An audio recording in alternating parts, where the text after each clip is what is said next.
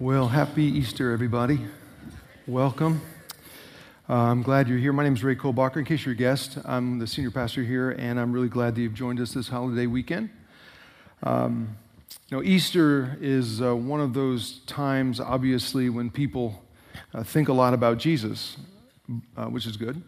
But after some 2,000 years or so, the tendency, I think, of many is to exchange that is the real Jesus for a more contemporary version. And what I mean by that is, as Americans, we have a way of viewing Jesus through the lens of 21st century Western culture. And that's problematic because it skews reality. And so over the last couple of weeks, we've been trying to recontextualize Jesus, reclaim him in a more accurate historic sense. And a big part of that involves understanding ancient Israel and first century Judaism. In his book, Simply Jesus, Christian theologian, New York Times bestselling author N.T. Wright says, "We have to make a real effort to see things from a first century Jewish point of view if we're ever to understand what Jesus is truly about." And I completely agree. And so this evening, I'd like to explore the idea of Jesus as the Redeemer.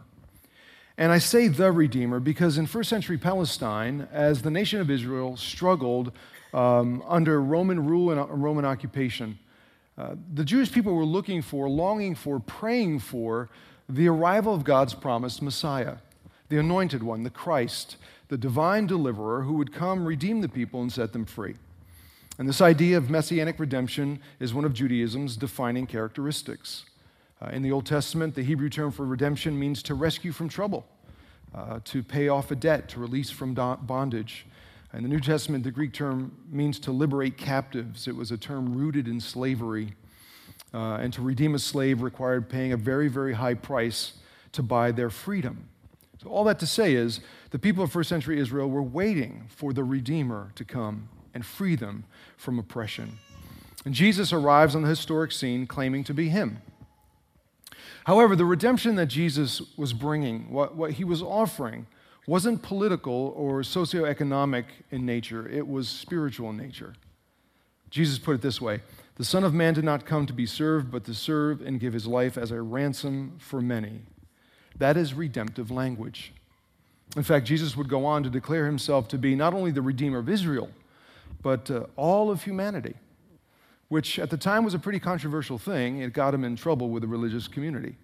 So here's my Ray case summary. The historic Jesus, the true Jesus, claimed to be the divine Redeemer, come to pay the price required to forgive humanity's sin and set free those held captive by it. Now, here's the deal. What was true in the first century remains true still today in 21st century, namely that the very idea of redemption assumes we need it. Redemption assumes our need for forgiveness and freedom, right? Keep in mind, when Jesus talked to people about things like sin and being slaves to sin, his first century Jewish listeners understood the concept because from the very beginning of the Hebrew Scriptures, from the law of Moses, the first 5 books of the Old Testament, to the prophets, to the poetry, to the historical texts, they all contemplate the meaning of life, the nature of humanity, the reality of sin, the possibility of forgiveness. As Creator, God revealed to his people what is the right, true, good, and healthy way to live as human beings. And we have a choice to either humbly recognize that God as Creator knows what's best for us and live accordingly, or in arrogance rebel, do our own thing, our own selfish way, which is ultimately what sin is about, right? Sin is not just about acts of disobedience. The problem of sin runs much deeper than that. It's an attitude issue. It's a heart issue. And the first century Israelites understood that. They acknowledged the problem of sin and their need of forgiveness, and that's what the whole sacrificial system was about. But in our culture today, let's face it, the word sin makes some people uncomfortable. Perhaps because we like to think of ourselves as modern, rational men and women who have no need for such archaic concepts. And yet, we all know there is something radically wrong with humanity. Every day we see it. Every day we witness and experience the tragic brokenness of our world. There's no missing it. What is the problem? What's our major malfunction? David Foster Wallace was a Pulitzer Prize-winning American novelist, considered as one of the most influential in the past 20 years. And Wallace wasn't a particularly religious guy. But once when giving a commencement speech to a class of college graduates, he shared some very insightful observations about human nature, asserting that our basic problem as human beings is self-centeredness. He explained it this way. He said, "Everything in my own immediate experience supports my deep belief that I am the absolute center of the universe, the realest, most vivid, and important person in existence. We rarely think about this sort of natural, basic self-centeredness because it is so socially repulsive. But it's pretty much the same for all of us. It's our default setting, hardwired into our boards at birth. Think about it," he said. There's no experience you've had that you're not the absolute center of. The world as you experience it, as you see it, is there right in front of you or behind you or to the left of you or to the right of you. Other people's thoughts and feelings have to be communicated to you somehow, but your own are so immediate, so urgent, and so real. Well, for me, that is a spot-on assessment of the human experience and of human nature. Whether he realized it or not, Foster Wallace was affirming how, without exception, we human beings are sinfully self-centered, from the moment of birth, operating as if the universe revolves around us individually. And it leads to so many evil and ugly things: pride, greed, hate, dishonesty, prejudice, violence, and a whole list of other sinfully corrosive attitudes and behaviors. And listen, religious and irreligious people alike recognize that we have a problem in this world. For more than a century now, modern secular philosophers and sociologists and politicians have all acknowledged it. That the world is a pretty messed up place, and they've been consistently suggesting that we can fix it ourselves. We can fix it all ourselves if we just work hard enough with more money, better programming, higher education, stricter policies, additional legislation. We can do it. We can cure our human ills. Yet with all the efforts, it hasn't worked, and it's not working. Just look around. It's not working. Humanity's answer to the problems of our world failed because the problem is spiritual. It's a sin issue. And that problem isn't just out there with everybody else. It's right here within each and every one of us. We're all part of the problem. And it could be some of us don't want to hear that or acknowledge that because we're not sure there's a solution to it all. And yet Jesus came and said there is a solution. He said everyone who sins is a slave to sin. We're stuck. But if the Son sets you free, you will be free indeed. Translation, Jesus says, I'm the solution to the problems of the world. I am the Redeemer through whom forgiveness of sin is possible for everyone and anyone. And forgiveness always comes at a cost. It always requires a sacrifice. The ancient Israelites knew that. I'm not sure we do. Every now and then when I'm talking to someone about faith, about Christianity, discussing maybe Jesus' life, his crucifixion, his death, the resurrection, all of that, inevitably someone will ask me, well, why did Jesus have to go through all that? The beating, the death, all of the crucifixion. Why did he have to do all that? If God is all powerful, if God is all loving, and God is all gracious, why couldn't he just forgive us? That's a really good question. And I thought a lot about it, and I think the answer comes down to this, that in life, there is no such thing as just forgiving. Do you know what I mean? Think of it this way. Let's say you borrow my car and wreck it. You're okay, the car's not. It's total. It's a total mess. A couple of things can happen. I can make you pay by having you buy me a new car, right? Or I can forgive you and just take whatever money insurance gives me and buy a new car and, incur the cost myself. Or I can go without a car and suffer the transportational repercussions and inconvenience of that. All those are legitimate options. All those options come at a cost. Either you pay or I pay. Or let's say, imagine someone slanders you, just trashes your reputation for whatever reason. What are your options? Well, you can run to everyone who heard the false statements about you and explain to them what a filthy, rotten, stinking liar so-and-so is, making him pay by ruining his reputation in an attempt to get yours back. Or you can forgive the person and choose not to do that. not to act out in kind, in which case you sacrifice your reputation because it remains marred. And it'll take a lot of time for it to recover. And again, either you pay or you make the other person pay. See, that's the deal with forgiveness, you see. It always comes at a cost, always. Cost to someone. And if that's true in life, economically, psychologically, relationally, why wouldn't it be true spiritually? And Scripture teaches that God is just and He is good and He's loving, He's gracious, and He wants to forgive us our sin and our rebellion, but He can't do so without a cost to someone, without someone making a sacrifice. Either we pay or He pays. Now, here's the good news. God chose to absorb the cost Himself. And that's what Jesus is getting at when He said that He had to suffer and that He would give His life as a ransom for many. In the New Testament, the Apostle Paul expresses it this way: in Jesus we have redemption through His blood, the forgiveness of sins in accordance with the riches of God's grace. I.e., in Jesus, deity comes, graciously incurs the cost for us, pays our debt, forgives our sin, and sets us free. Sets us free. Mahatma Gandhi, leader of Indian nationalism, used to talk a lot about freedom. He talked about how Eastern and Western religions agree that as human beings, we really aren't free at all. We're all slaves to selfishness and ego, he said. And Gandhi was an admirer of Jesus. In fact, he felt that Christianity could potentially help people because with Jesus, you have a way to be freed from your selfishness. In an article he wrote entitled, "What Jesus Means to Me," Gandhi put it this way. He wrote, "Jesus is one of the greatest teachers humanity has ever had. He was the highest example of one who wished to give everything, asking nothing in return, not caring what creed might happen to be professed by the recipient." Basically, Gandhi said, follow Jesus' teaching as best you can, follow His high example, and you can possibly be free. And now, at first, that sounds reasonably good to me, but the more I think about it, no, it doesn't. With all due respect to Gandhi, that doesn't really work for me. I mean, does that work for you? Here we have Jesus. He comes, He lives a perfectly good, pure life, no selfishness, no hate, no greed, no egocentricity. He's never driven by the need for approval, power, or security. He was truly free from all of those things.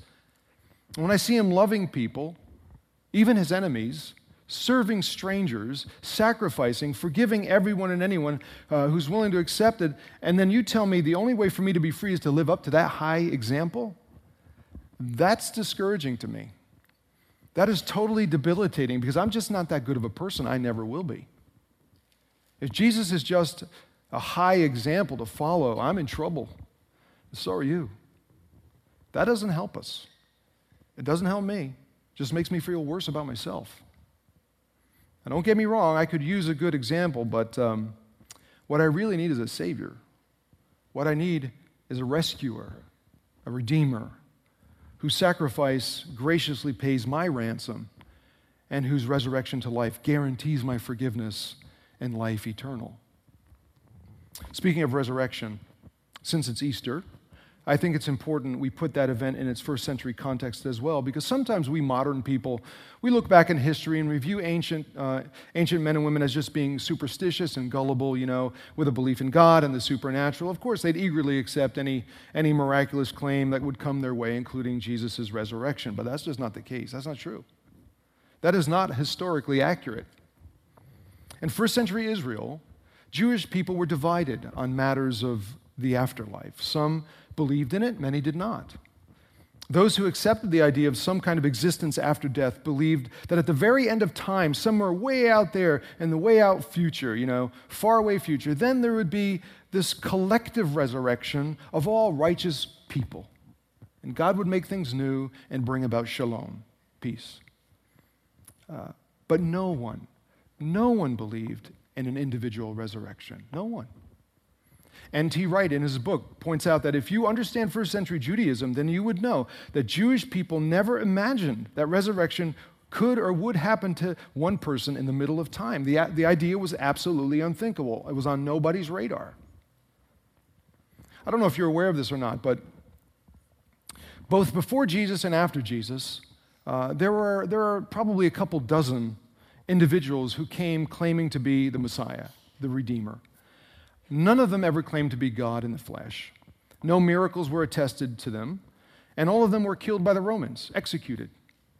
And not one of those messianic figures had a group of followers stick together after the executions, and no one ever claimed their leader was raised from the dead. Why? Because it didn't happen. It didn't happen. And no one would have believed them if their followers tried to hoax the idea. The idea to do so would never even occur to them because they didn't believe in such a thing either. Nobody did. I realize some people today struggle with the idea of a miraculous resurrection due to a scientific materialistic worldview, but first century Jewish people had equally strong reasons not to believe in it, holding to a worldview that was every bit as much against such a thing. Jesus' resurrection came as a complete surprise to everybody. Everybody. Can we prove it? No. But history tells us he was crucified. He was buried. 3 days later, the tomb was empty, his body gone, never recovered. And the weeks and days that followed, hundreds and hundreds of eyewitnesses, men and women alike, claimed to have seen him, interacted with him. They all said Jesus was risen. He was alive. And all those people would never have said that or believed it unless they had a very good and compelling reason to do so. And on top of that, the majority of those people, including the disciples, were all killed. They were all murdered because they would not deny the risen Christ. Pinchas Lapide was a very well-known, respected Orthodox Jewish historian from Bar Ilan University in Tel Aviv. And in his book he wrote, The Resurrection of Jesus, A Jewish Perspective, he assesses the historical situation this way. He says, if Jesus' defeated and depressed group of disciples overnight could change into a victorious movement of faith based only on autosuggestion or self-deception, without a fundamental faith experience, then this would be a much greater miracle than the resurrection itself. In a purely logical analysis, the resurrection of Jesus is the lesser of two evils for all those who seek a rational explanation of the worldwide consequences of that Easter faith. Lapide was saying, it is historically, this is an Orthodox Jewish historian, he said it is historically undeniable that something big, something significant, something electrifying, something empowering happened to those men and women in first century Palestine that changed them overnight, transformed them from a group of depressed, defeated followers to an unstoppable force for Jesus in the world. So what was it? What was it? It was the resurrection of the Redeemer, in whom we find forgiveness and freedom. See, that's what happens when you encounter Jesus. That's what happens when you accept his offer of redemption, when you experience his forgiveness. It changes the course of your life. It changes you. That's what happened to all those people when they ran into Jesus after the resurrection. That's what happened to them. They were changed. They all were. Take Peter, for example. We know Peter was not a highly educated guy. I mean, he was just an average, hardworking, blue-collar fisherman who, during his 3 years hanging out with Jesus, often demonstrated his own sinful, self-centered brokenness. At times, Peter was really arrogant. At times, he was impetuous. At times, he was judgmental, bigoted, even violent. And sometimes Peter seemed to have a rather inflated opinion of his own goodness and his own abilities. If you remember, just hours before the crucifixion, Jesus told his disciples that where he was about to go, they couldn't follow him. And Peter immediately reacts to that and he says, why can't I? I can follow you. I will lay down my life for you. I'll never deny you. And yet shortly after that bold proclamation, when Jesus was arrested, the religious authorities accused Peter of being one of his disciples, and three times Peter adamantly denied it. In fearful failure, he betrayed Jesus to save his own skin. Eventually, Peter goes back to fishing, but one day, following the resurrection, Jesus intentionally approaches Peter on the north shore of the Sea of Galilee, and he asks him 3 times, Peter, do you love me? I mean, really, do you love me, Peter? Do you really love me? And 3 times Peter responds, yes, Lord, I love you. I do, I really love you. I do, Lord, I love you. To which Jesus then says, feed my sheep. Feed my sheep. Peter was forgiven. And from that point on, his life was never the same. The purpose of his life changed. The course of his life was completely altered. No more shame, no more guilt. He was forgiven. He was free of his past. He was free to go forward and lead the church in impacting the world. And what Peter's story tells me is that no matter your past, no matter what you've done in life or what you have failed to do, what I've done or what I've failed to do, Jesus isn't interested in deleting your past or deleting your story. He just wants to redeem them. He just wants to redeem you. He just wants to forgive us and free us to live into the future with a greater sense of meaning and purpose. No more shame, no more guilt, no more fear. What Jesus did for Peter is exactly what he offers to do for us. You know, I didn't grow up in a Christian home. I have really no religious background to speak of. Although I wasn't like a total pagan. I mean, I believe God was out there somewhere. You know, I figured God was out there, but I paid him no attention because based on some of the stuff that I had heard about God, he wasn't much fun. You know, he's kind of a cosmic killjoy with all these rules. And religion was nothing more than a long list of do's and don'ts and wills and won'ts. And I don't want all that legalistic restriction in my life. I didn't need all that. Plus, in my opinion, to be brutally honest about it, Christians were weak. They were wimps. They're a bunch of phonies. That wasn't me. And I didn't want those people around me. I didn't need them around me. I didn't need God. At that point in my life, man, from my perspective, I really was the center of my universe. And I was determined to do my own thing, my own way, and I didn't give a rip what anybody said, whether it was God or Jesus or whoever. I didn't care. And that sinful, self-centered, rebellious attitude eventually led me to some pretty bad decisions and unhealthy behaviors. Illegal ones, even criminal. I'm not proud of that, but it's true. I did things I wish I never did. I saw things I wish I never saw. I said things I wish I had never said. And looking back now, I realized that more than anything else, it was my arrogant selfishness that was destroying me from the inside out. It was killing me. And it wasn't until I hit a personal low point in life that I looked around me and I thought, what am I doing? I saw no real direction, no meaning or purpose to my life. And at that point, I entertained the possibility, just the possibility, that there may be more to this existence than just living, working, struggling, paying taxes, and dying. Maybe there's a little more to it. And for the first time, I genuinely acknowledged that I was seriously messed up. I was lost, sinful, if you will, going nowhere fast, and I needed some help. I needed somebody to rescue me. Maybe I needed Jesus, maybe. And when I finally listened to someone, when I finally learned that Jesus' message was and is not about trying to be a good, better, more impressive person. It's not about earning your way. It's not about moral performance. It's all about the good news of God's grace. Grace that redeems, grace that forgives, and grace that frees us to truly live. When I learned the truth, I embraced it. I embraced him and became a believer in Jesus. And it changed my life. You know, forgiveness is never forced on you. You got to accept it. And I did. You know, at some point or another, we all come to defining moments in life. Moments of clarity, moments of decision. And I don't know, maybe today's one of them. I mean, what about you? What do you say about all this? What do you think about all this? What do you believe about all this? I mean, why are you even here tonight? I think that's a fair question to ask. Why are you really here? Seriously. Are you here investigating the claims of Christianity, what the deal's all about? Or are you here because someone just made you come? They kind of drug you here? Are you here out of a sense of duty, fulfilling what is to you nothing more than a religious holiday obligation? Let's get it over with and get home.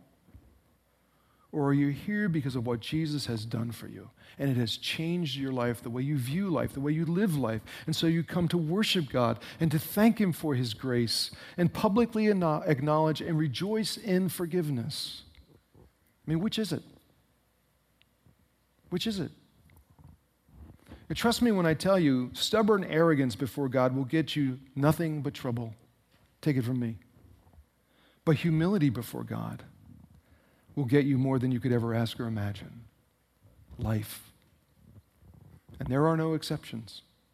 There are no exceptions. We are all sinfully self-centered and broken, equally in need of help, rescue, forgiveness, and freedom. And all of that has been made available to you. Embrace it. Believe it. Celebrate it. For in Jesus we have redemption through His blood, the forgiveness of sins in accordance with the riches of God's grace. Let's pray. Our Father, I pray that in this moment that you would meet each of us wherever we are in our spiritual journey. Even those who perhaps are here and didn't want to come, I pray that you would speak to them. We all recognize the brokenness of the world. We see the evil around us, the violence, the hate. We see it all. We see some of it even in our lives. The bigotry, the deceit, the pride. We see it all. We're all in equal need of forgiveness. We need it.